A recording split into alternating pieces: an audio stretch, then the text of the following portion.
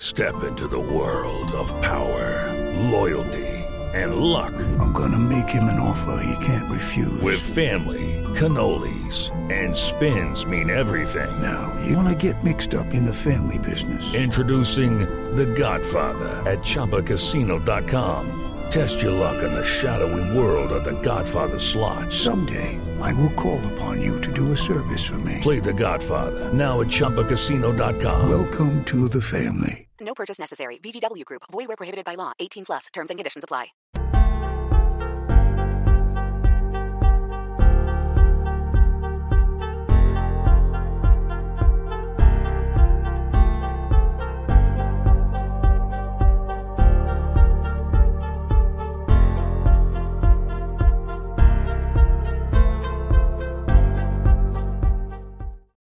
Happy Tuesday, everybody, and welcome in to GC Live Talking Tuesday Nights. I'm Mike Yuva, and alongside me is Intern Joe. Intern Joe, look, we are under 100 days away. No, we didn't do a show last week. Baseball heating up.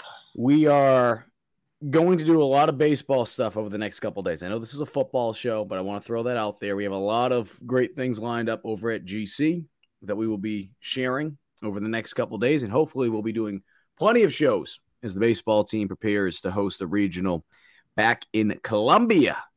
But staying with football, I want to begin tonight's show talking about recruiting, because at this time of the year, we know heading into next month, a couple days away until June, things are really going to start to pick up. The last 2 years, again, we only have a small sample size. How many times we've said that with Shane Beamer? But the last 2 years, South Carolina has picked up 7 commitments in the month of June. Okay? 7 commitments. 7 last year, 7 the year before in the month of June. USC is ahead of where they were a year ago as far as numbers are concerned, which we will get into. They are ahead of how many commitments they had 2 years ago. Do I expect them to land 7 again this time around? Maybe not, but I say that just because if it doesn't seem like, wow, why isn't South Carolina having as many commitments this year in the month of June compared to in years past? It's because they have already, 10 commitments already, Intern Joe. And again, that's not to say that they won't pick up 7 or 8 or whatever the case may be. I think over the course of June, July, and August, they will land plenty. But this time around, it might be a little bit different. But the quality is what I would look at more than anything. The quality over the quantity.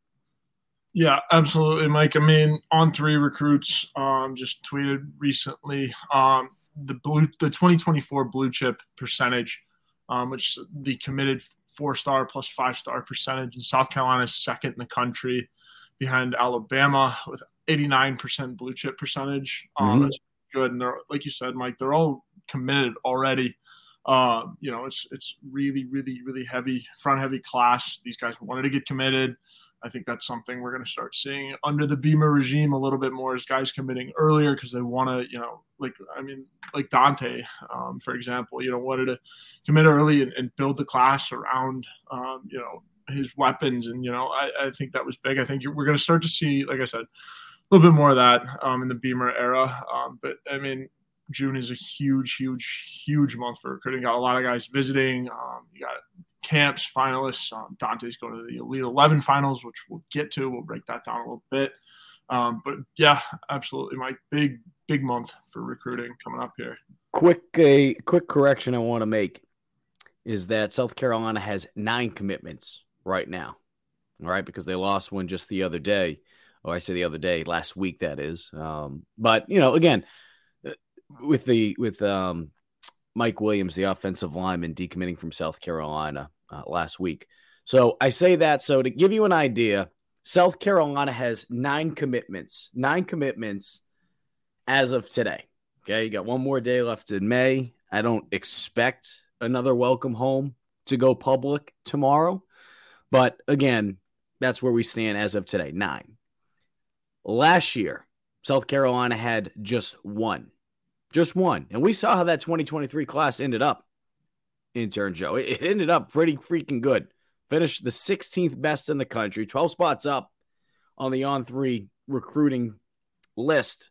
When you're talking about the national rankings, up 12 spots from where they were the previous year. I also want to share that for the class of 2022, at the end of May, South Carolina had 4 commitments. So, again, while South Carolina, last 2 Junes, they've picked up 7 commitments in each of those years when we're talking about June. It's a little different this year. It's a little different. And as you mentioned, the blue chip ratio, where USC stands right now in comparison to where they were a year ago at this time, the quality is going to continue to get better. At least that's the hope. That's what you would expect with what USC has been able to do since Beamer has arrived here, right? I mean, each year you're seeing the talent as far as who USC is attracting, right? I mean, look back to when Shane Beamer first arrived here, or at least had his first full recruiting class. They weren't going after guys like Nicholas Harbor, or I say going after being able to land a guy like Nicholas Harbor. The guys that they've been going after are some of the best when it comes to their positions. You look at a guy like Josiah Thompson, right? I mean, number 2 on 3 for his position. 21st nationally is what he is ranked. Cam Pringle, on 3 consensus, number 4 for his position, also on the offensive line. Michael Smith, tight end, number 7th by on 3 when you're talking about his position.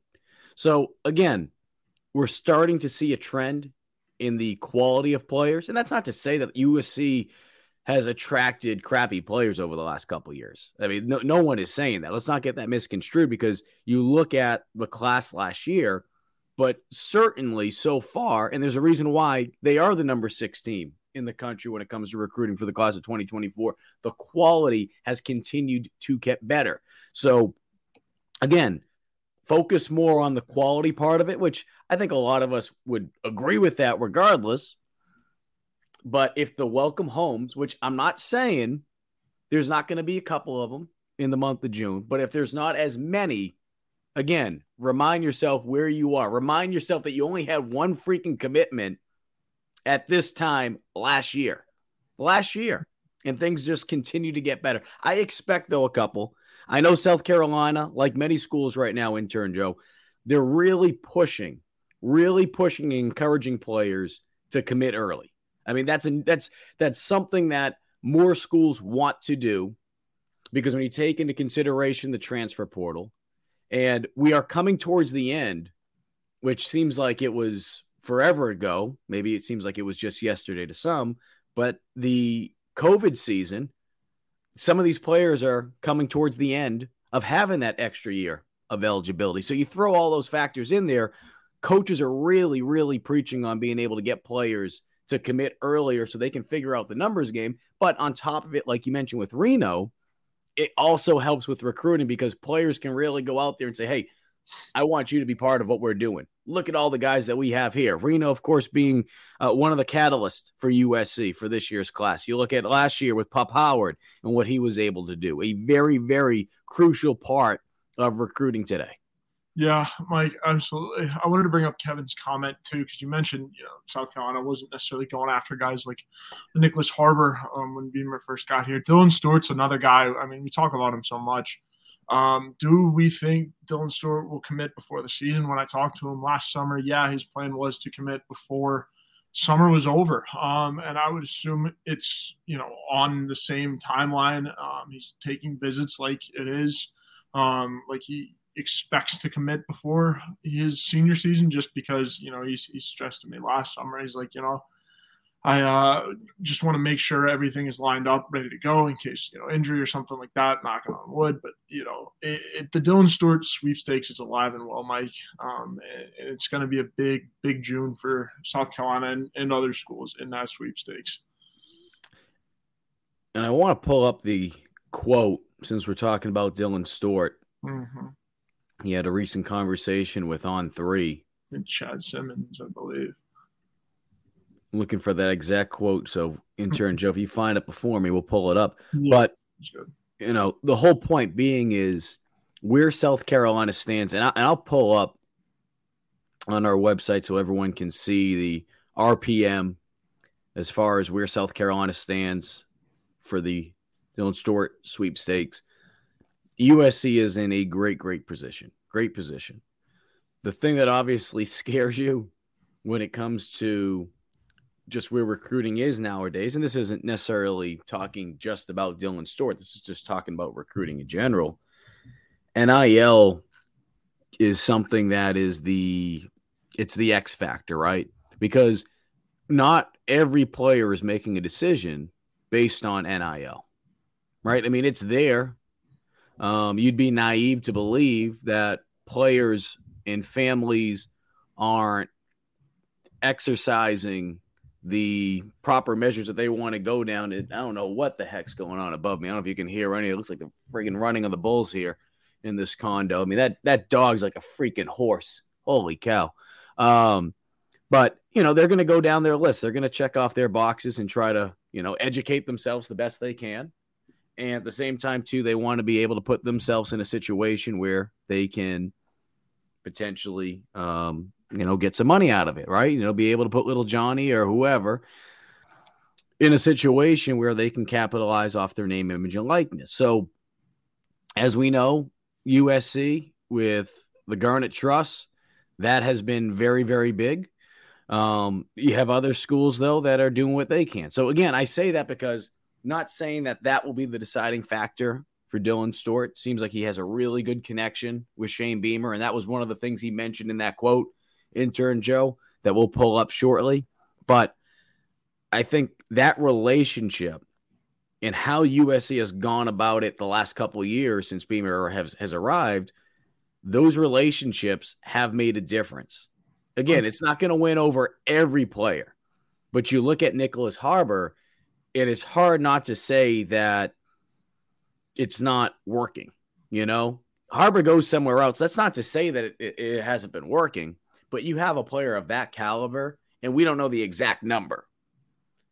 But Nike, Oregon, Phil Knight, they were throwing a bag and a half at Nicholas Harbor to commit to Oregon. That didn't happen. Is he going to have the same NIL opportunities here? Maybe they don't measure up exactly to what Oregon could have provided, but at the same time, too, it's not all about money. And that's what Beamer was preaching to Harbor. And at the end of the day, he chose South Carolina. And using a player like that, it's hard to argue that other players aren't going to pay attention to that, especially if USC has success this year and Harbor is able to find a way to carve out a role that can be one that can be quick, right? Finding a way to get on the field quickly, or obviously making an impact in track and field as well, which we all expect.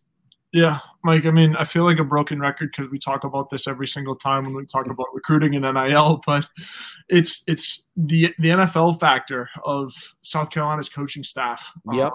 Bringing in all the NFL experience, it's essentially your NIL, what you're missing, and NIL funds you're getting back in terms of NFL experience. It's like, hey, we can't necessarily do as much as this other school, but we can get you to the next level. And that's our goal. It's always been our goal, is to get you to the next level. And it's, number one, keeps you by your word, but two, it excites guys playing under the lights. I mean, it is the NFL. It's one of the most profitable league in all of sports. So, I mean, Mike, we talk about it every week, but it's one of the bigger advantages in Dylan Stewart's case. Sterling Lucas, his time with the Baltimore Ravens, and all of that. So I think it's huge when again you're comparing your NIL funds or NIL collectives and stuff to these other bigger schools.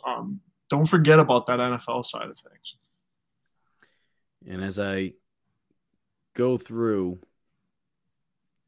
and trying to get the Dylan Stewart slide up for us, again, still early in the recruiting process. And as you can see, based on what the RPM is, and to remind people, if you remember following along the day of Nicholas Harbor's commitment, and even, I'd say 48 hours, right? 48 hours, everything was really going up and down with his RPM. This is the roller coaster that is recruiting. And that's what the RPM is supposed to show you. It's taken into consideration what not just the insiders for South Carolina when it comes to recruiting, Wes, Chris, but the national recruiting as well. And the guys that cover some of these other schools that some of these players are going for a player. What high school coaches are saying. Everything's kind of, it's this big algorithm. And what you're going to see when you see Dylan Stortz, that number right now for South Carolina, yeah, it's a little bit low in comparison to some of these other schools.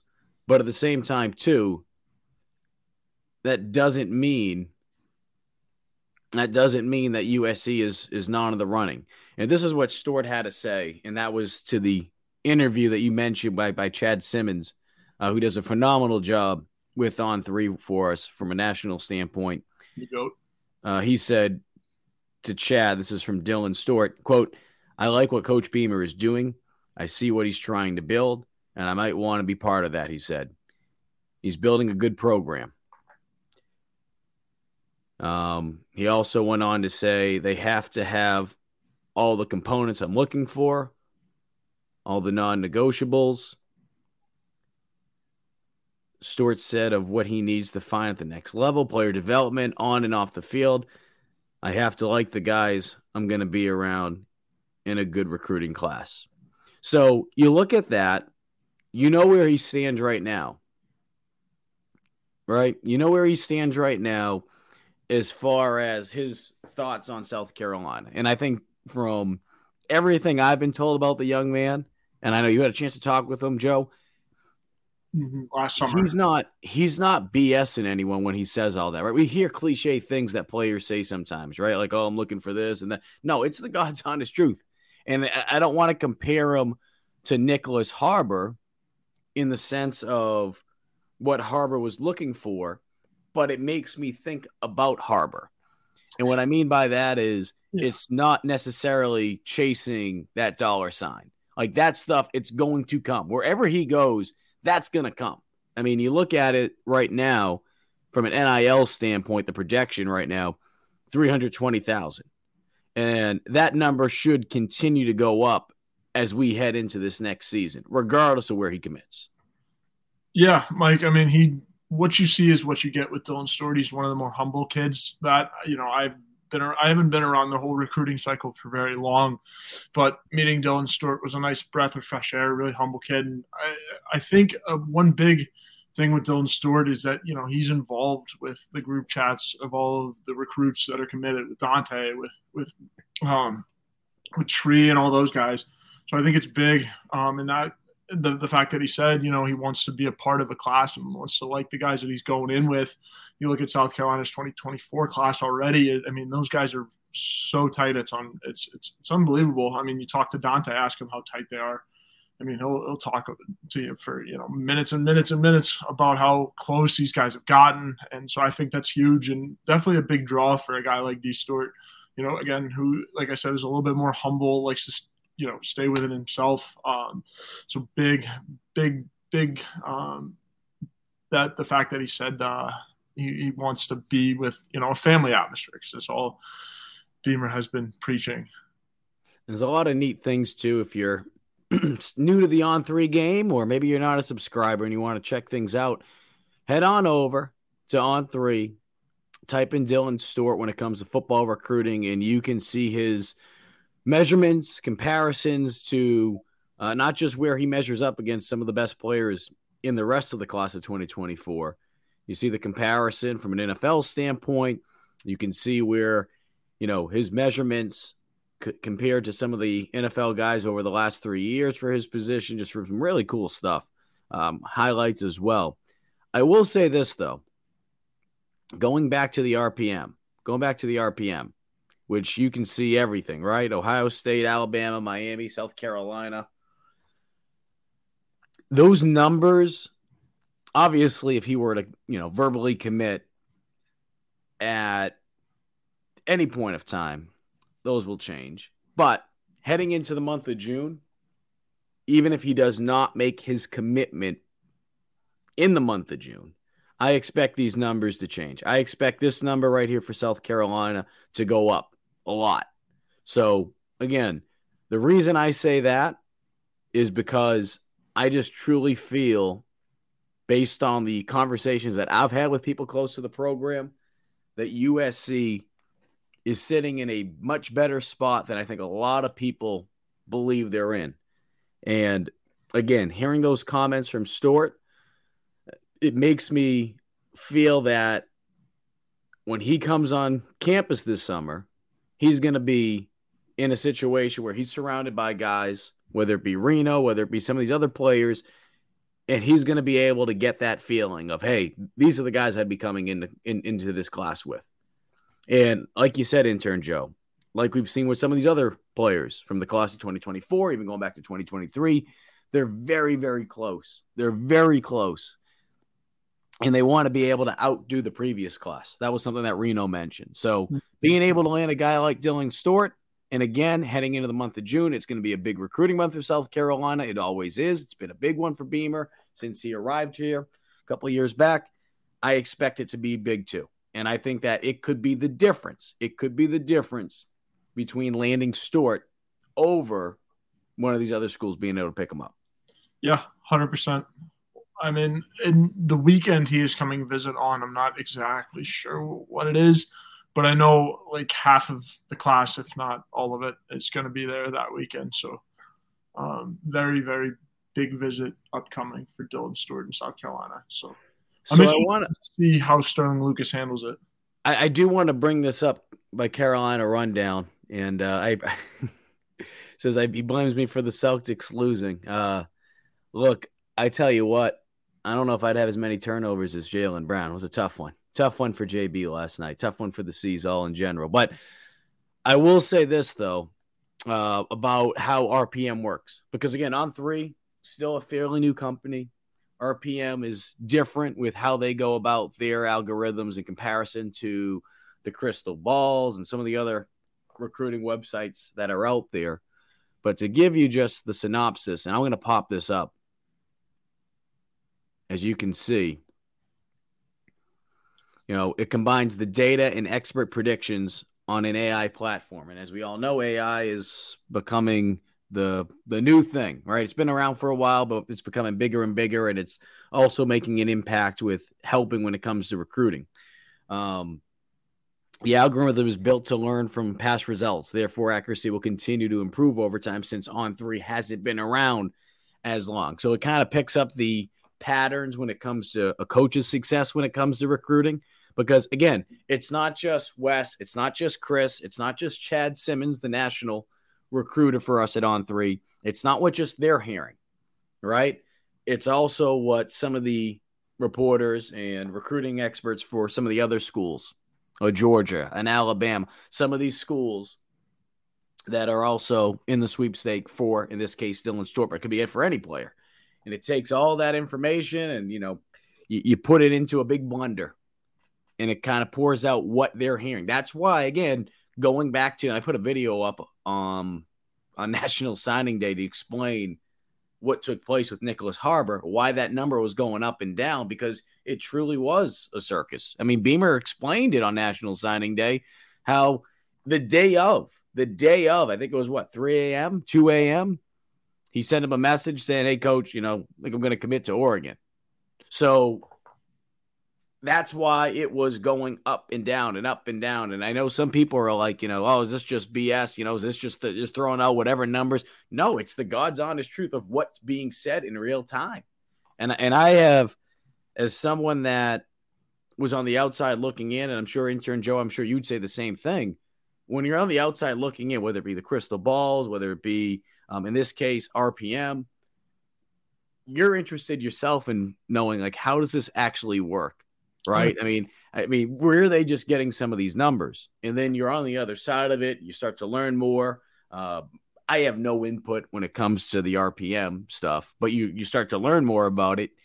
You understand how it's operating. And I think as a subscriber on the outside, right, if you're on the other side of it, the more you become familiar with On3, the older On3 gets, the more familiar you get with RPM, you'll understand the algorithms a little bit better. And again, that AI platform, it's going to continue to pick up habits and how coaches have success, certain areas, right? I mean, DMV has been a big area where South Carolina has been going after since Beamer has arrived. So what's the success up there? I mean, it takes all these things into consideration, but because it's only been around for a short period of time, because On3 isn't that old, it still is very young, and those numbers will become more accurate over a period of time. But that's where we are right now. So hopefully that answered your question a little bit, because I'm sure you're not the only person that was curious about that. Yeah, absolutely. We had another question from Curtis I did want to hit before we forgot to get to it, but not to get off target. How many true freshmen do you see possibly starting or even playing this year? I think, and we talked about this before, intern Joe. Yeah. I think over the next couple of years, you'll see the number of true freshmen from a too deep standpoint drop, which isn't a bad thing. That means you're bringing in talent, right? I mean, some of it obviously can be from the transfer portal, but you're bringing in talent, you're developing that talent, and now you're putting them in a situation where you have experience, where you don't have to play a freshman. There will always be outliers, right? You look back to last year with Nick Eamon-Worry. You look back to last year with DQ Smith. I mean, those are the two players that pop up in my head instantly. I think that number, I mean, you look at edge, I could see Desmond Umeozulu potentially seeing more time as the season goes on. I mean, you pray that a guy like Jordan Strawn and Terrell Dawkins, those guys can get better in coming back from their injuries. But I think Desmond has a chance. I really do. I think, I'm not saying right away, but as the season goes on. Running back, you hope that Joyner or Juju or Mario Anderson can be that guy in your running back room. But I wouldn't rule out Dontavius Braswell from the possibility of starting a game at some point. Not the beginning of the season, but based on where South Carolina's running back room is. I mean, we saw injuries last year. I don't think it's crazy to look at Braswell and say, hey, there's a possibility at some point he could start. Do I expect him to start this season? No, but I wouldn't rule that out. And then, look, we talked about him before. Nicholas Harbor competing at wide receiver. It's been the world's worst kept secret. He's going to come in. He's going to have an opportunity to play some wide receiver and be a starter. Yeah. How these packages are broken up, right? In terms of, I mean, they have so many tight ends. They got talented receivers. We know that. Nicholas Harbor brings you that speed. He can be that deep threat. Eddie Lewis can be that deep threat. Of course, he's not a freshman. Defensively, though, one more I want to throw in there. I think Pup Howard. I think Pup Howard's another guy that you could see. So, I know I'm kind of hopping around right now, but those are the ones that come to mind to me, Joe. Yeah, Nick Harbor, Pup Howard. Obviously the guys. I like Jardez you pick too. I think there's a chance he gets on the field as well. So obviously just the bigger names, obviously. I think you might see a little bit on the offensive line. I'm glad you brought that up because there's two that could see. Big Marquis Anderson and Luatosa Babalade, a.k.a. Tree. Tree, yeah. Could get some reps. I could see them kind of jumping in like, a rotational spot. Somebody goes down, put them in the fire. Might be the case early. The case early with where the depth is. And I know, that's what I'm saying. I want to hit on that too, because I did a story last week with the offensive line and where South Carolina stands. And again, we didn't have a show last week, so we didn't hit on it. But intern Joe, I think that's a good point that you brought up. Marquis Anderson, Tree, two guys that, again, you hope when it comes to an offensive lineman, you're hoping that you don't have to throw them out there into the fire right away. But, I mean, these are two highly, highly touted recruited offensive linemen. Highly touted. And based on what could possibly be the case because of Jalen Nichols being down, if there is some shuffling that needs to take place, those two guys could be right in the mix. I think those are two excellent picks, intern Joe. Mm-hmm. Yeah, absolutely. Because, I mean, just the depth, the offensive line, I think you need to see some freshmen step up. And I also agree with Lynn. And Mike, you said it earlier too, with the way the transfer portal is, I don't think you're going to see many more freshmen on the two deep, and just the way free agency style transfer portal is kind of taken over. You're going to see a little bit less action from freshmen.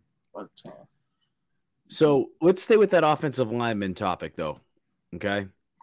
Because I like that.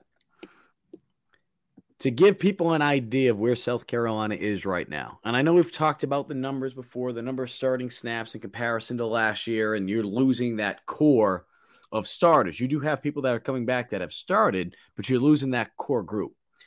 South Carolina currently, because again, they can always add a player or two from the transfer portal. They can add a player as a preferred walk-on. We've seen that the last couple weeks with a pair of them.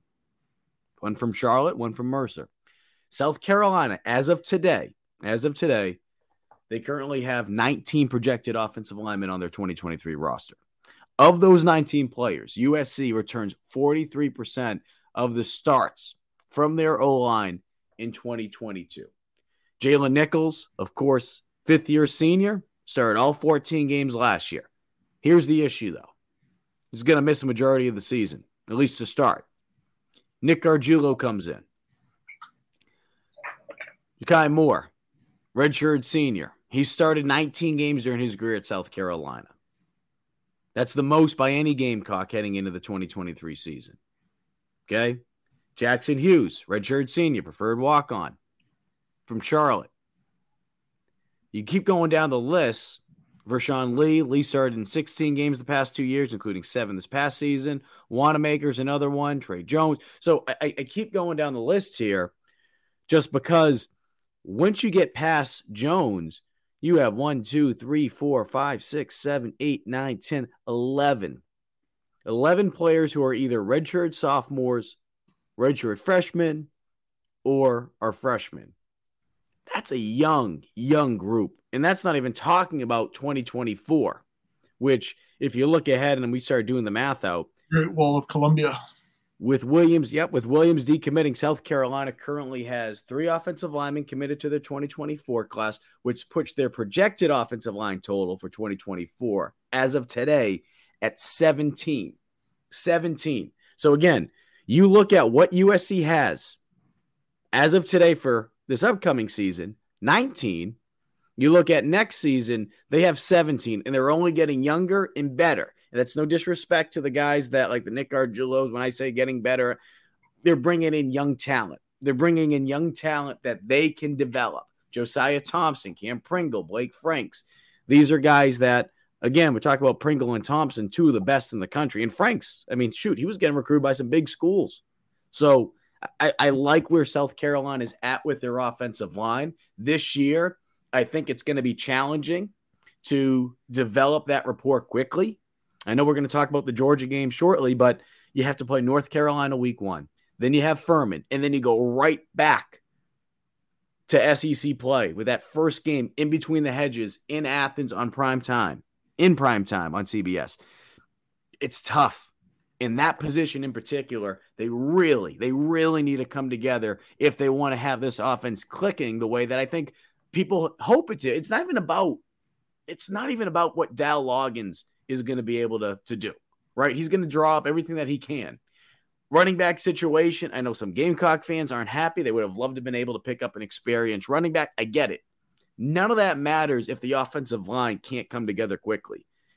Talented group, but just very young, very young. That's why I still believe this team 2 years from now is really when they're going to come through. I think that's not to say they can't do big things this year, but if they can get through this year, these next 2 seasons, man, they have some young talent that they're going to be developing.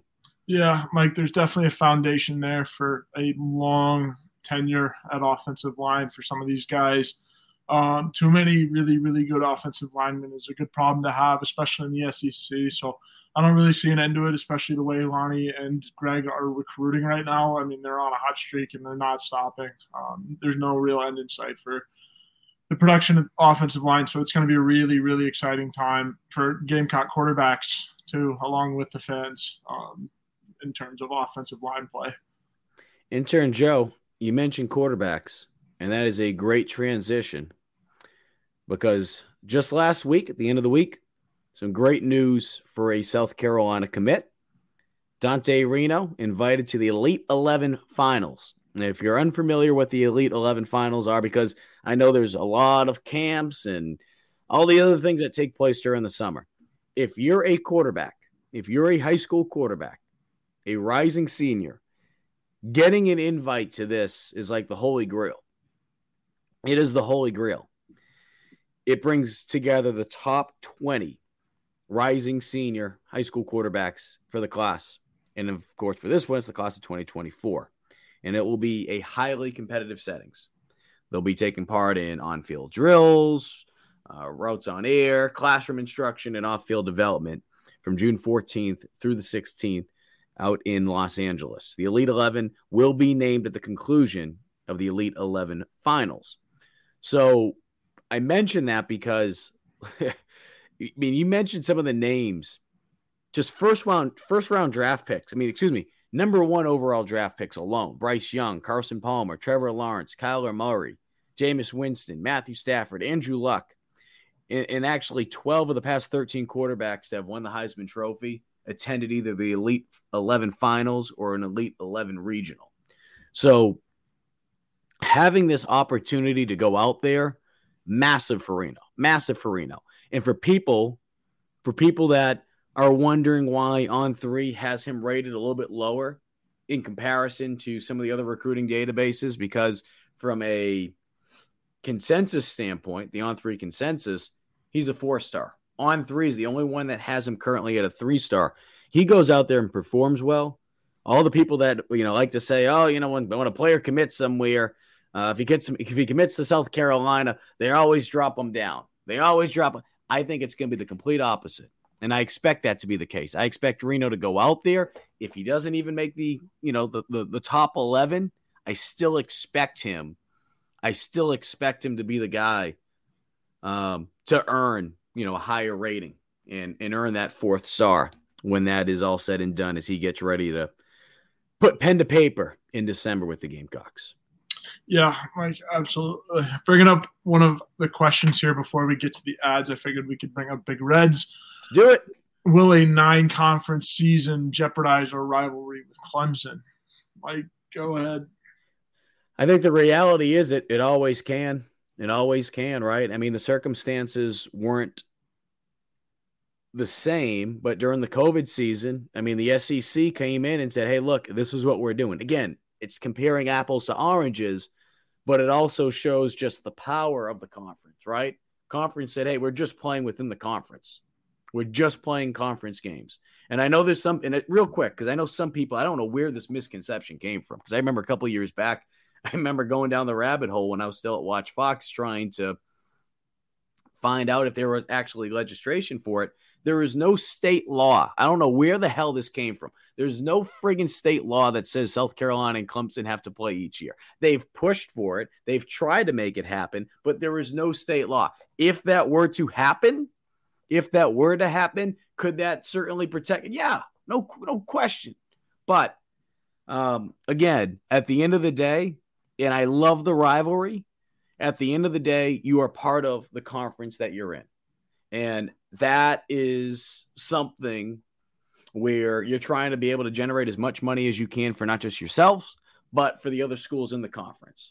So it's kind of, not the exact same, but it's kind of like being part of a union, right?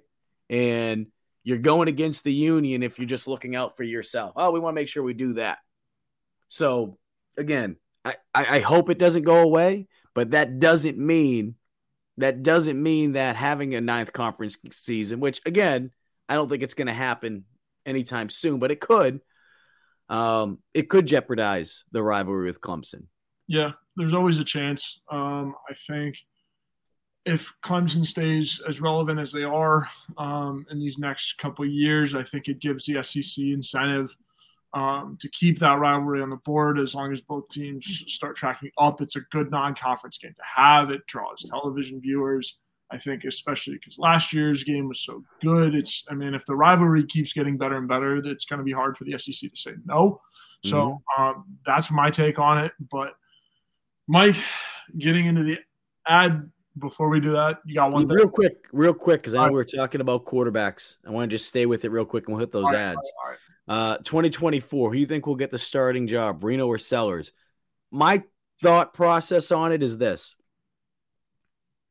Don't rule out Luke Doty. Don't rule out Luke Doty. I think some people are assuming that Sellers will be the number 2 quarterback at some point this season. I'm not going to go as far as to say that. Again, we saw just a small sample size, or at least the majority of people saw a small sample size, which was just the spring game. I don't want to rush a freshman quarterback in there, especially when you have a guy like Spencer Rattler already there from a starting quarterback standpoint. You pray that he's healthy and does everything that he needs to continue to stay out there on the field. As far as next season, okay? So I'm under the assumption right now that Luke Doty will be the number 2 quarterback. No one will get hurt, okay? I'm going with that right now.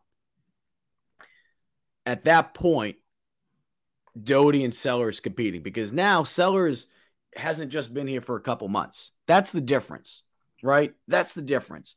He'll be here for a full year. He'll be able to work on what I think the biggest thing that he needs to work on, which, again, isn't necessarily something that it's just like, you're just trying to find ways to criticize the kid, is going through his progressions.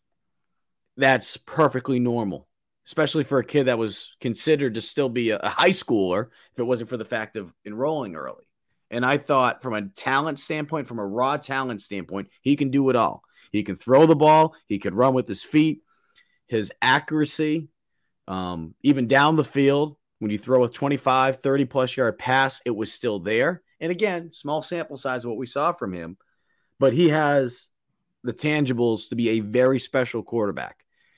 I think looking ahead to that season, the 2024 season, again, this is way too early, but just for the sake of the conversation, I would say my projected roster would be, as of today for 2024, Doty 1, Sellers 2, and I think Reno will slide up into that 3rd spot. And then from there, anything can happen. Reno will be in a situation that I feel like Sellers will be in this year, which is the pressure won't necessarily be on him to have to get in there. It'll be different, of course, because you won't have Reno. You won't have Rattler there unless South Carolina, of course, were to bring in a veteran quarterback, an experienced quarterback.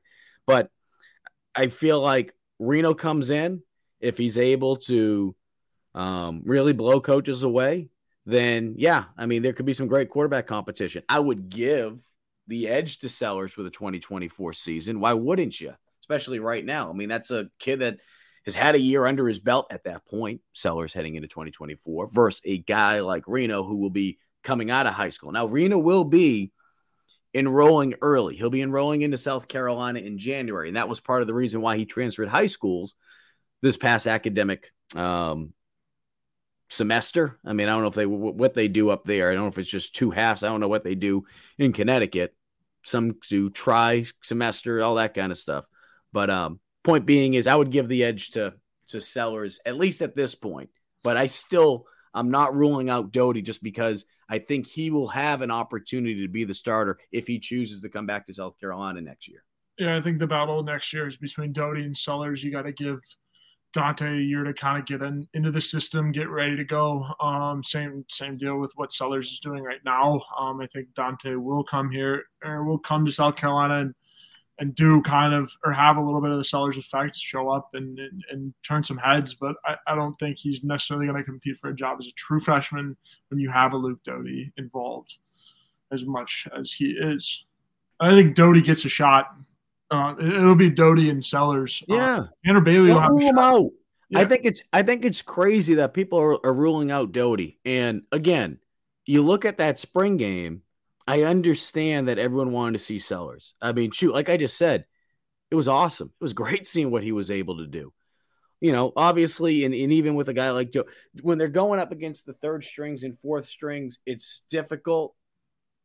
And yes, Tanner Bailey is still there. Going into fall camp for 2024, Reno will probably be the bottom guy, kind of like how Sellers is right now. But I also feel like Reno and Sellers are going to be the two guys that are really going to climb quickly. Sellers is going to climb quickly this year when it comes to the quarterback depth. I mean, he's going to be the last quarterback on the depth chart heading into fall camp, and rightfully so, right when you're a freshman. But he's going to work his way up quickly. I think we all expect that. But again, those are the two guys that everyone is excited to see. But Doty is going to have his opportunity. Doty's going to have his chance, especially when you hear coaches just talk about his progression. It's not anything where I'd say, okay, Doty's going to go out there and he's going to, lead the conference in passing yards or passing touchdowns or wherever the case may be. The only time we've really had a chance to see him is either in garbage time or we've seen him when he was banged up. I mean, I can't look at anything freshman year and say, okay, that was Luke Doty. I mean, really? I mean, that team had already checked out at that point, his freshman year. So, again, that's not to say that Doty will be the starting quarterback automatically because he's got some talented guys, especially some young guys behind him, and you really want to develop your young guys. But like a pitcher, you don't want to just throw a pitcher right out there.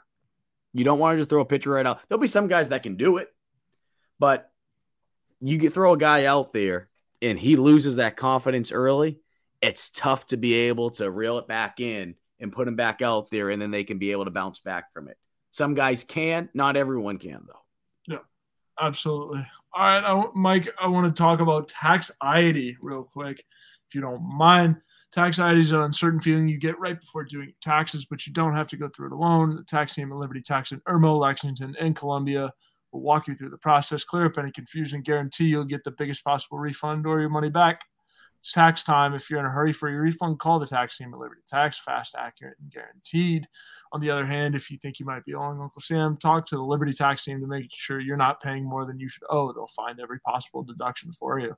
Locally owned and operated, staffed by tax professionals from your neighborhood. Open 9 to 9 on weekdays, 9 to 5 on Saturdays with multiple service options. Start through the Liberty Tax mobile app or through their desktop portal. Make an appointment or just walk in. Give a call to upload your tax documents. And when you come in, your return will be ready to review and sign. Their number is 803-462-5576. Once again, their number is 803-462-5576. Give them a call for all of your tax needs.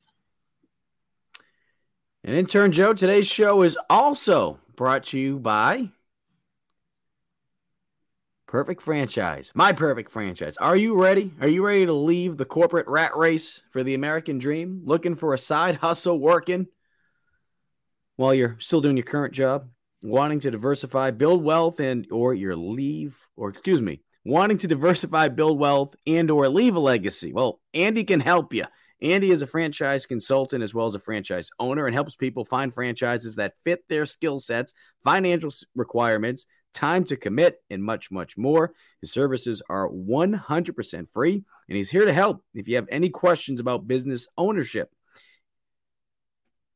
Again, that is Andy Ludicky at My Perfect Franchise, and not a bad person to maybe reach out to, Intern Joe, because as many of you know, I know there's a popular pizza place in town that is franchising. So maybe you want to get into the franchise game or maybe another business out here in South Carolina. You can give him a call and he'll be able to help you out.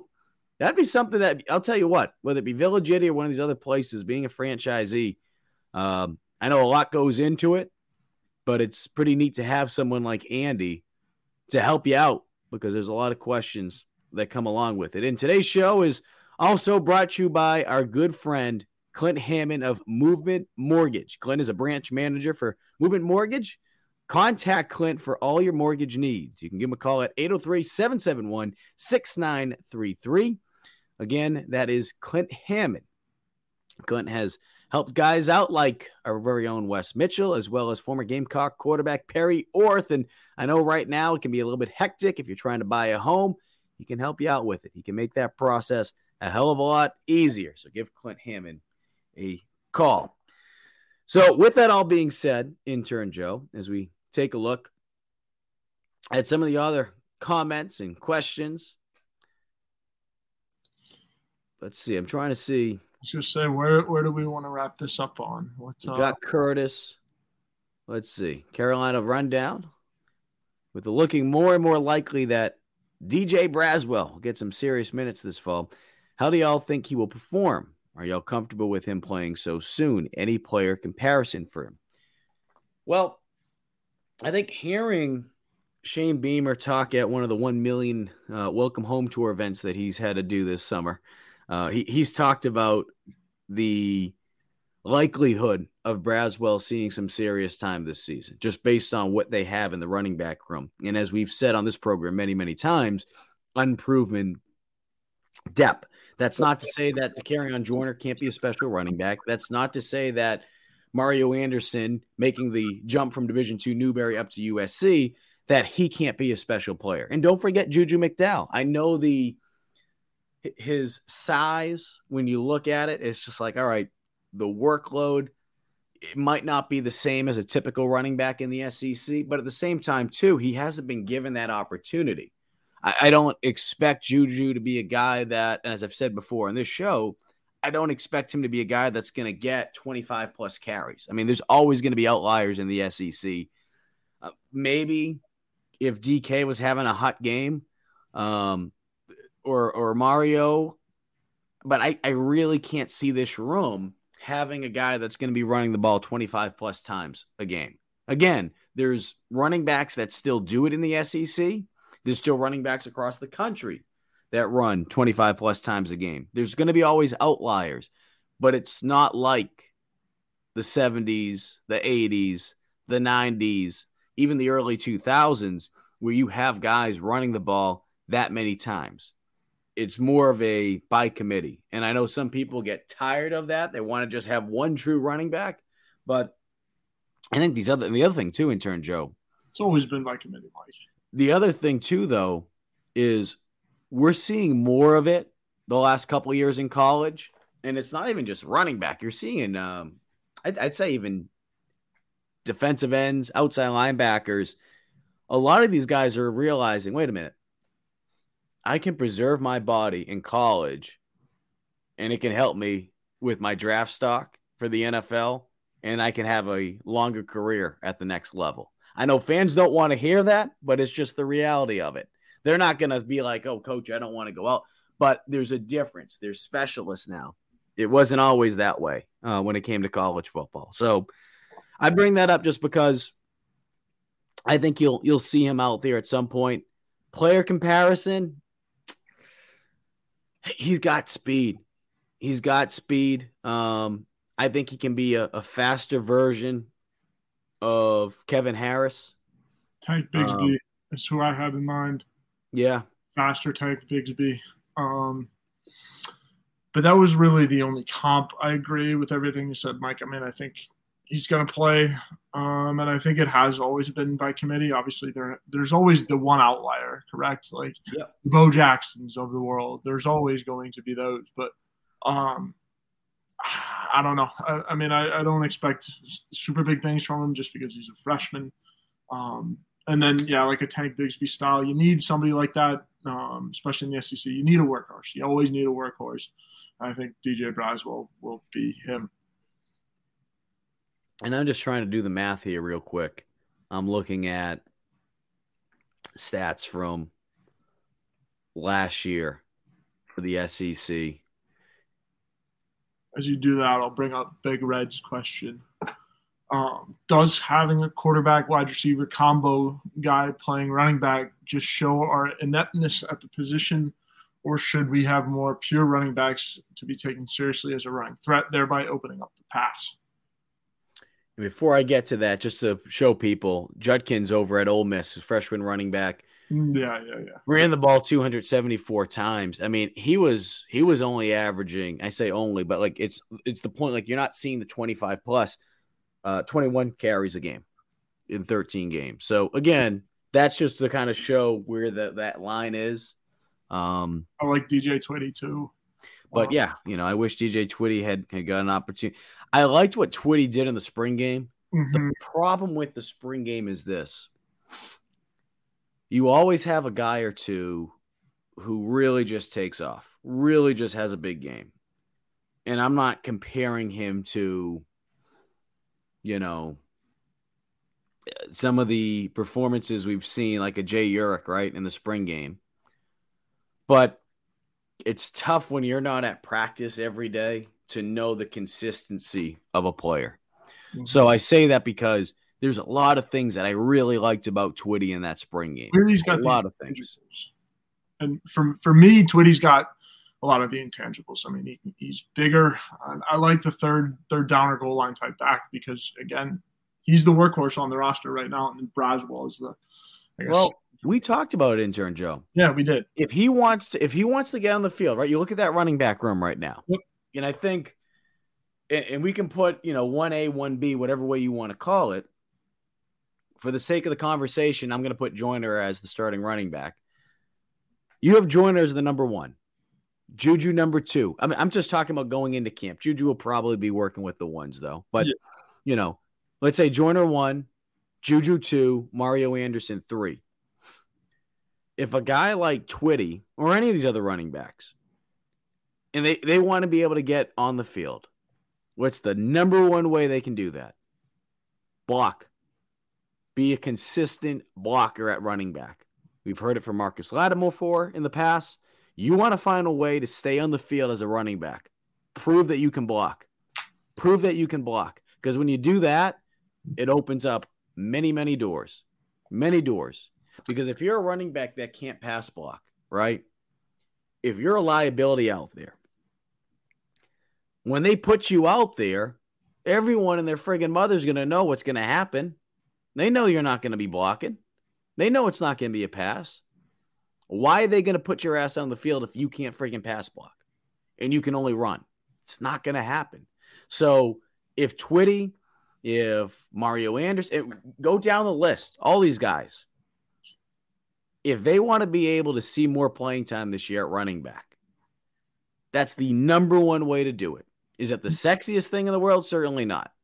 It's not going to show up in the stat sheet, but it's a big part of what South Carolina needs from that running back position in order to have offensive success this season. It's not just about being able to run the ball for 70, 80 plus yards or being able to pick up those short yard situations. I understand that. It's being able to give Rattler time so that he can get the ball to your playmakers like Juice Wells, like Trey Knox, like Eddie Lewis, like Marion Brown. Go down the list. Like Nicholas Harbor. Juju's a known pass blocking threat too. I mean, he's got better with it. From everything we've been told this spring, he got better with it this spring. If you listen to any of Eric Douglas's pressers last season, when he was asked about like skill guys pass blocking, Juju was always the first name he brought up. And so I think, and it's cool because again, a little guy like that throwing his nose into some of these bigger SEC talent level defensive ends, it's fun to watch sometimes. But I agree. Mike, I did have something for Big Red's question if we did want to get back to that. Yeah, let's get back to Big Red. All right, sweet. Yeah. So quickly before you go, having a quarterback wide receiver combo guy playing running back showing up.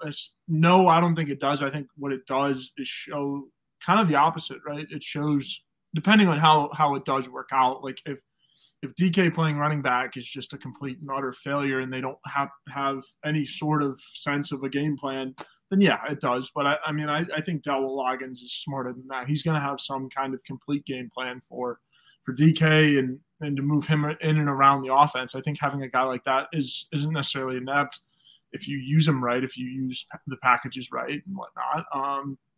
And obviously you still do have some of the pure running backs, like we talked about, DJ Twitty. You've got a Dontavius Braswell, Mario Anderson too.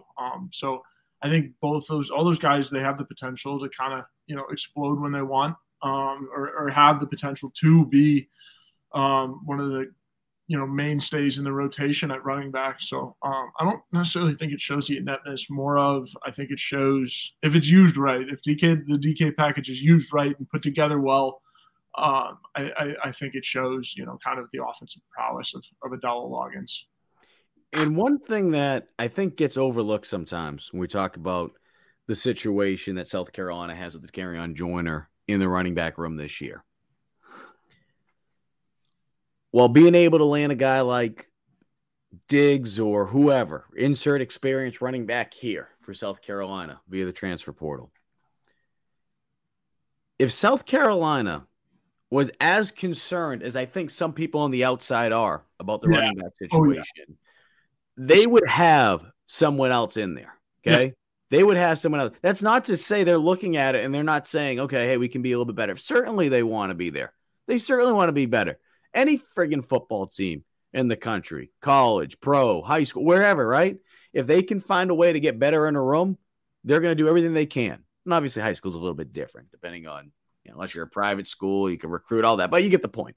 Point being is South Carolina, is this an ideal situation that they're in at running back right now? No. Certainly not. However, go back and listen to Montario Hardesty, okay? What Montario mentioned in the spring is that he had even thought about the idea and wanted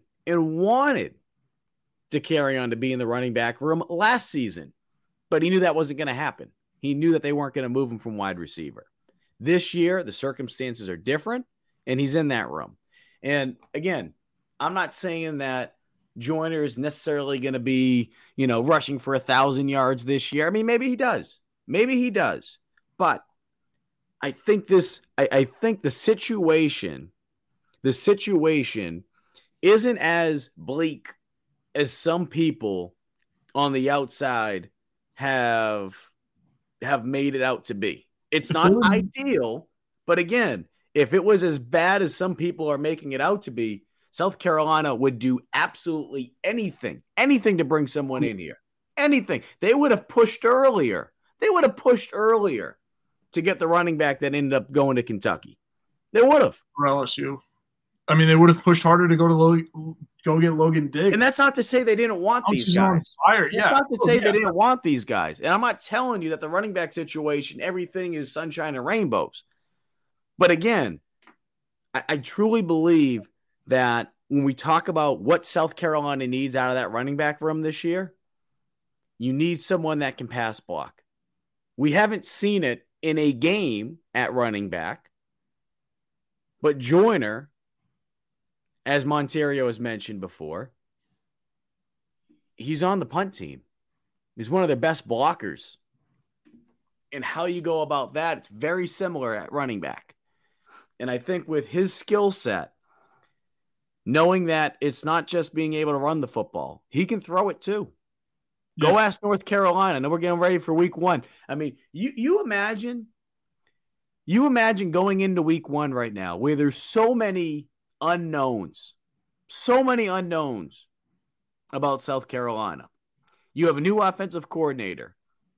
You don't know what the hell that running back room is going to look like in terms of the pecking order. You don't know what the offensive line is necessarily going to give you, and you don't know what he's going to give you until we have an idea of what this offense looks like altogether. But you're going up. You're going up or the wide receiver room. Yeah, I was going to bring up the wide receiver. We could talk about. But you're going up against North Carolina. You don't think they're going to be saying, shit, Joyner's in the backfield at running back. We have to be spending some time on him throwing the football. We have to be spending some time on him being able to be motioning out and being a wide receiver, right? Being a threat in the receiving game because he understands all the route concepts and can do a little bit more at wide receiver than most running backs. The amount of time that North Carolina is going to have to spend on defense, an area that they weren't that strong at last year. The amount of time they're going to have to spend when they prepare for USC it blows my mind at how much South Carolina is going to be playing head games with UNC. Because again, week 1, there's a lot of unknown. Just every team's going to have to be dealing with that. But the idea that Joyner, that same Joyner that embarrassed the hell out of you in the Duke's Mayo Bowl on that same field that they're going to be playing on, you don't think they're going to be spending extra time knowing that he's going to be in the backfield? You don't think there's a possibility that Spencer Rattler could motion out there? They're both in shotgun. It's going to be fun. Week 1, there's a lot of unknowns.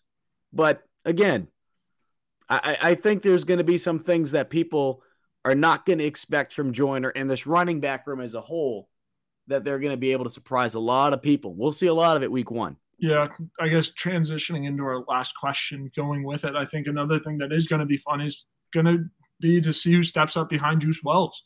Obviously, Juice is your number one target, but what the wide receiver room will look like, it's going to be really interesting. You brought in a lot of transfers. Eddie Lewis, I believe.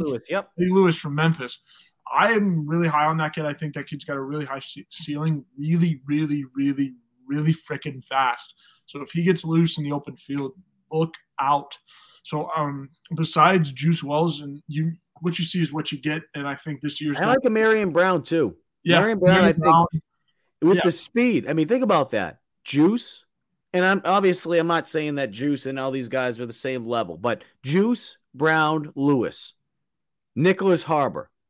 Those 4 guys talking about speed. And we're not even talking about Trey Knox yet. We're not even talking about Juju or DeCarrion in the backfield or even Dontavius Braswell out of the backfield, which we don't know what we're going to. Mario Anderson, he's been flashing the hands a little bit. I mean, there's so many unknowns about this team. But one thing that we do know is they have a lot of speed. Can they put it? Leggett? Oh, thank you, yes. Lynn. Xavier Leggett looks like a freaking linebacker right now. I mean, credit Luke Day and the strength and conditioning staff. I mean, the size of some of these guys. How many times did we hear in the past the number of Gamecock fans bitching, and rightfully so, bitching about the size of some of the guys? Oh, that's not SEC size right there. That's not SEC size. You saw it more so in the trenches. And maybe that's where South Carolina got pushed around a little bit. Again, they had players that went on to play in the NFL on both sides of the ball. But I use that position in particular, both sides of the ball, because those 2 positional groups, because that's where you noticed it the most. The size on these players is night and day compared to when Shane Beamer first arrived here. So Xavier Leggett, again, Luke Day, that strength and conditioning program and that staff, kudos to them, but a big shout out to Leggett. And there's many other guys that are also pushing themselves this offseason, and it's evident. But that photo, I'll try to pull it up real quick. If I'm strong and then you strong and then we all strong then, Mike. I mean, it's Luke Day's ways are taking over really quickly. Gargiulo said he's up. And Joyner, we've mentioned it. Joyner, the night before the spring game, he was at a Garnet Trust, Gamecock Bourbon Society, and Cox by 90 event at Bourbon on Main Street. Joyner's back. His back has gotten so wide. And I say that because he looks like a running back. I mean, I remember covering him in high school when he was at Fort Dorchester, and he was running around I don't want to say scrawny quarterback. It wasn't scrawny, but string bean in comparison to what he is now. So, even in comparison to his first 2 years here, he's really put on a lot of muscle. And that's, again, you need that if you're going to be playing running back in the SEC. Absolutely. Any, before we wrap things up, South Carolina, Georgia, week 3. Between the Hedges, it's going to be on CBS. National televised game. Week for CBS. It's going to be fun. It is, again, look, we remember what happened last year, okay? Georgia kicked your teeth in. I mean, let's just put it bluntly. I mean, they kicked their teeth in. You're going to have an opportunity to go there, and based on what happens week 1, you're either going into Athens at 2-0, and I'm not trying to overlook Furman, but you should win that game week 2. You're either going into Athens at 1-1 or 2-0. Okay, most likely. So that could be, again, God forbid USC loses week 1. God forbid, because anything can happen when you're playing a Power 5 team week 1. They're always a toss-up. UNC, they're likely going to be a top 25 team heading into week 1. God forbid you lose that game. That's a game that now if you lose to Georgia, you fall to 1-2. right? And we've seen South Carolina over the last couple of years, these slow starts. If you can be able to somehow, even just compete with Georgia, that's what it's about. Just compete. On a national stage on CBS, I think it's huge. Yeah. Whether they win or lose, I think a close game does a lot for your brand. But at that point, though, again, talking about some of the unknowns, the running back situation, the offense as a whole, and it goes back to just a quick comment I want to pull up that William mentioned. Yeah, different type of offense. You have a new offensive coordinator. There's going to be some similarities from last year, but this is an offense that will be they'll be fast. It'll be a fast-paced offense, and that is catering to a strength of USC, which we just alluded to, which is they have so much speed. They are extremely well-conditioned. I know every team in the country, they go through their strength and conditioning pro. I can tell you from talking to people inside that building, this is as good as it has been from a conditioning standpoint in a long, long time.